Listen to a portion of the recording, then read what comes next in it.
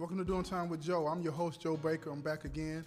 And before I get started, I want to let you know I appreciate all the support that I've been getting with my podcast. It's really blowing up. I want to encourage you, if you haven't done it yet, to go ahead and subscribe or become a follower by hitting the listener support button. You know what I'm saying? And throw me a little something to help me keep it going. You know what I'm saying? On the cheap, everything is free, so I pay for everything on this end. But I really want to say thank you for all the support, and check out my book at jtb3.org, Becoming a Murderer. You know what I'm saying? And check out my son as well that's his website, jtb3.org, okay? But in this episode, I'm going to be talking about staying inspired and how hard that is in prison, and how hard I'm learning from people that are on the streets how hard it is to do out there. But it's very important that you stay inspired and uplifted, and I want to encourage the family members and the community that are around these people that are getting out, these men and women that are getting out of prison. Over 600,000 people a year are released from jails and prisons in the United States, and we need to uplift those people and keep them inspired, and also keep people in prison inspired so that they can do, you know what I'm saying, the right thing and not come back to a place like this. You know what I'm saying? And now, I was talking to my son the other day, and we were talking about a friend of his that has been out for about 3 years now, is struggling really bad, trying to find his way. You know what I'm saying? And he's trying to, his bills are piling up and things like that, and he doesn't want to turn back to the streets.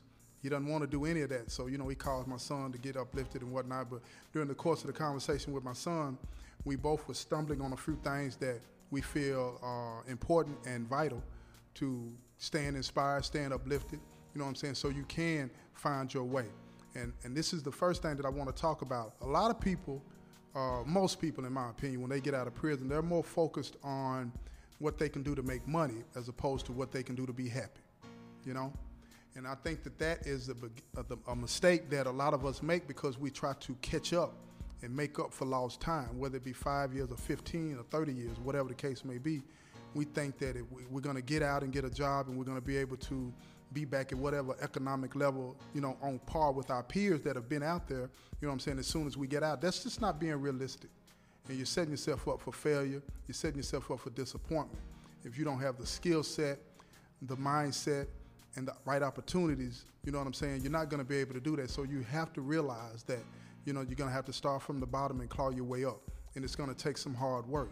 But if you find something that you enjoy doing, like me, for example, I'm not out.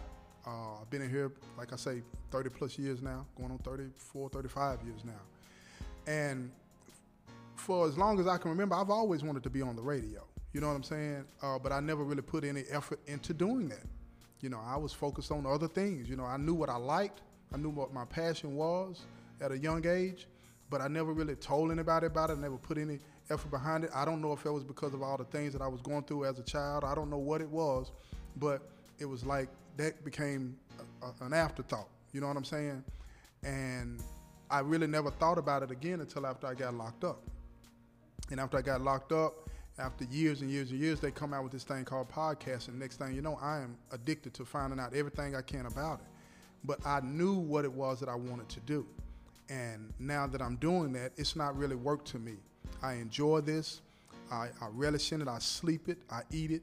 You know what I'm saying? And I think that's what you have to do when you get out of this place. You have to find something that you enjoy doing more than making the money. Now, the money will come. I'm sure of it. You know what I'm saying? I'm sure of it. But I enjoy doing this. And most people that are in here are so clouded by the things that they have to do to survive this experience. And then when they get out, they're still in that fog trying to figure out how to survive out there, that they can't focus on themselves. This place is not conducive to you focusing on yourself. They might say it is, but trust me, it's not. You know what I'm saying? Unless you force the issue within yourself. This is not a fight against the administration. This is a fight within yourself, where you say, I am more important than the nonsense that's going on around me is. You know what I mean? And you have to remove yourself from that physically and mentally so you can focus on yourself. And then you can find that clarity to where you see what it is that you enjoy doing. And then you try to figure out a way that you can go about doing that before you get out. Remember what I said, before you get out, you have to start to work on that. And keep in mind that while you're here, you're not going to be up to par with the people that are out there doing the same thing. I'm no way up to par with somebody like Charlemagne the God or Joe Rogan or anybody like that. But on the level that I'm on, I love what I'm doing, and I think I'm doing a pretty good job of it. You know what I mean? But whatever you find that you enjoy doing, your passion, you have to still put in work. You have to learn your craft. And to the families and friends of these individuals that are getting out of prison and are still in prison, you have to uplift them, encourage them. The biggest thing about being in here and trying to do something positive, you don't hear enough people telling you that you're doing good.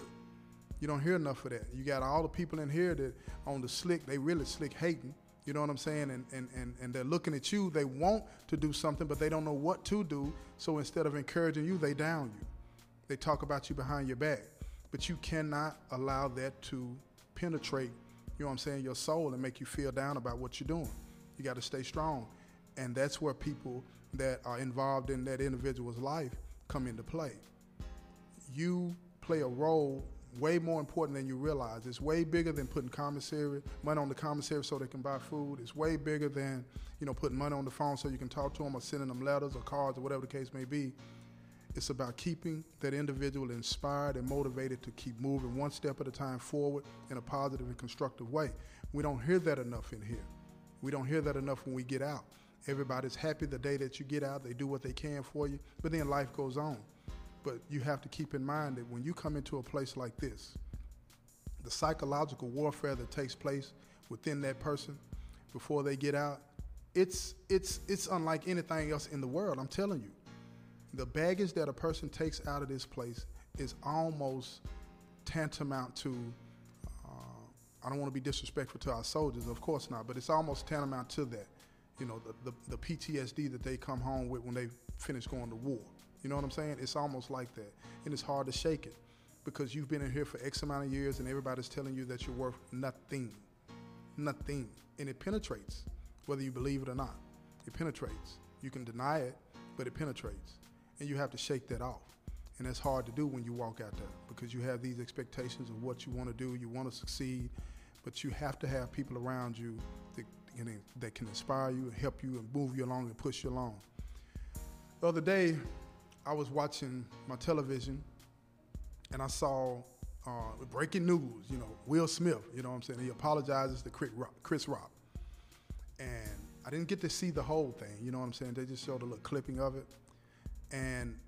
But what they did show, it just hit me like a ton of bricks. He said in his apology that he was remorseful, but he did not want to feel, he didn't want to be ashamed, or he didn't want to feel like a piece of crap. And I totally understood what he was saying, because that's another thing that happens to you while you're in prison.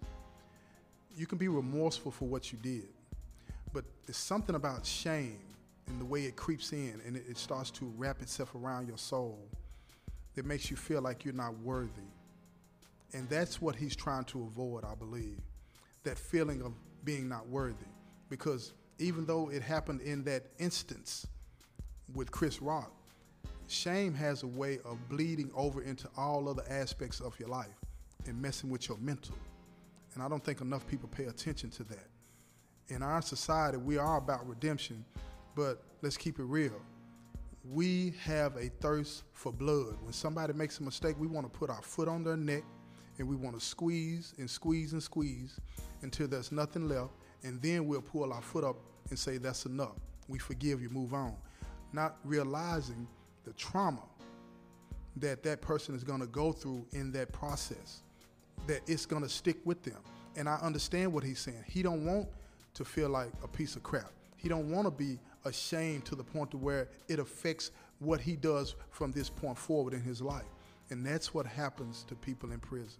One of the things that happens. And we have to learn to hold people accountable, but also not beat the life out of them. It's like we take pleasure in that.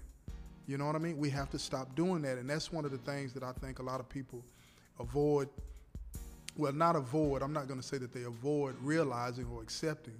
It's one of the things that they don't care to acknowledge. They want to be all about the victim, and that's true and just. But at the end of the day, you have to be about everybody involved in that process. Everybody involved in that process is experiencing trauma, and you have to be able to say, okay, you did wrong. What are we going to do moving forward? You feel what I'm saying? As long as that person is remorseful and apologizing, let's move forward. Let's move forward. I know it's easier said than done, but those things that happen in instances like that affect you long term, and that's what he was trying to say. And that's why it's so hard to stay inspired in a place like this, around people like this. We're all coming from a place of hurt and heartbreak, and look, you can't break a heart unless your heart has been broken. You know what I'm saying? And that's what happens in here too. I just wanted to throw that out there at y'all for a minute, man, and make y'all think about, those loved ones that you have incarcerated, or those friends and that you know that are incarcerated or have been released. Keep them uplifted, keep them inspired. You know what I'm saying?